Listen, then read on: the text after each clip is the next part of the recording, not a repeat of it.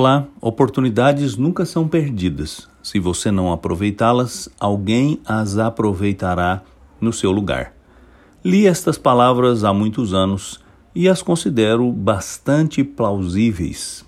É verdade, precisamos saber aproveitar as oportunidades.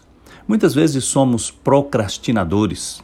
Pensamos que amanhã será um dia melhor, que haverá uma outra ocasião mais oportuna, mas devemos mudar de mentalidade se queremos experimentar mudanças significativas em nossa vida e se queremos fazer diferença na vida de alguém que está ao nosso lado. O apóstolo Paulo, escrevendo aos Gálatas, no capítulo 6, dá várias instruções àqueles irmãos.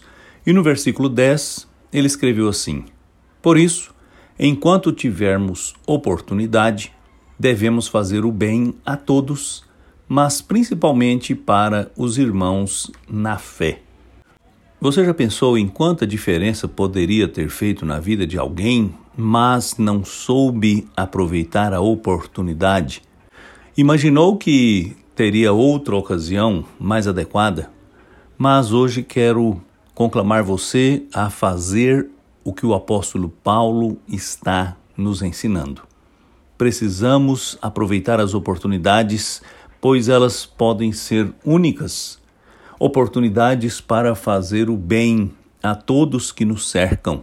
Mas como ele mesmo qualificou, especialmente àqueles do nosso círculo íntimo que comungam das mesmas esperanças que nós cultivamos no coração.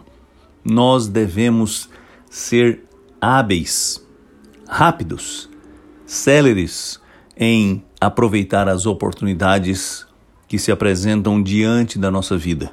Não adie mais, não deixe para amanhã.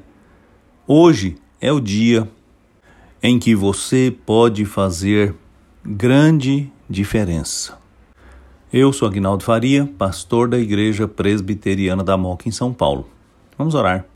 Ó Deus, eu te peço que nos dê a sabedoria de aproveitar as oportunidades que o Senhor mesmo coloca diante de nós e não imaginarmos que amanhã será um dia melhor. Perdoa a nossa procrastinação e nos ajude a sermos prudentes no uso da nossa vida e do nosso tempo. Eu te peço em nome de Jesus. Amém.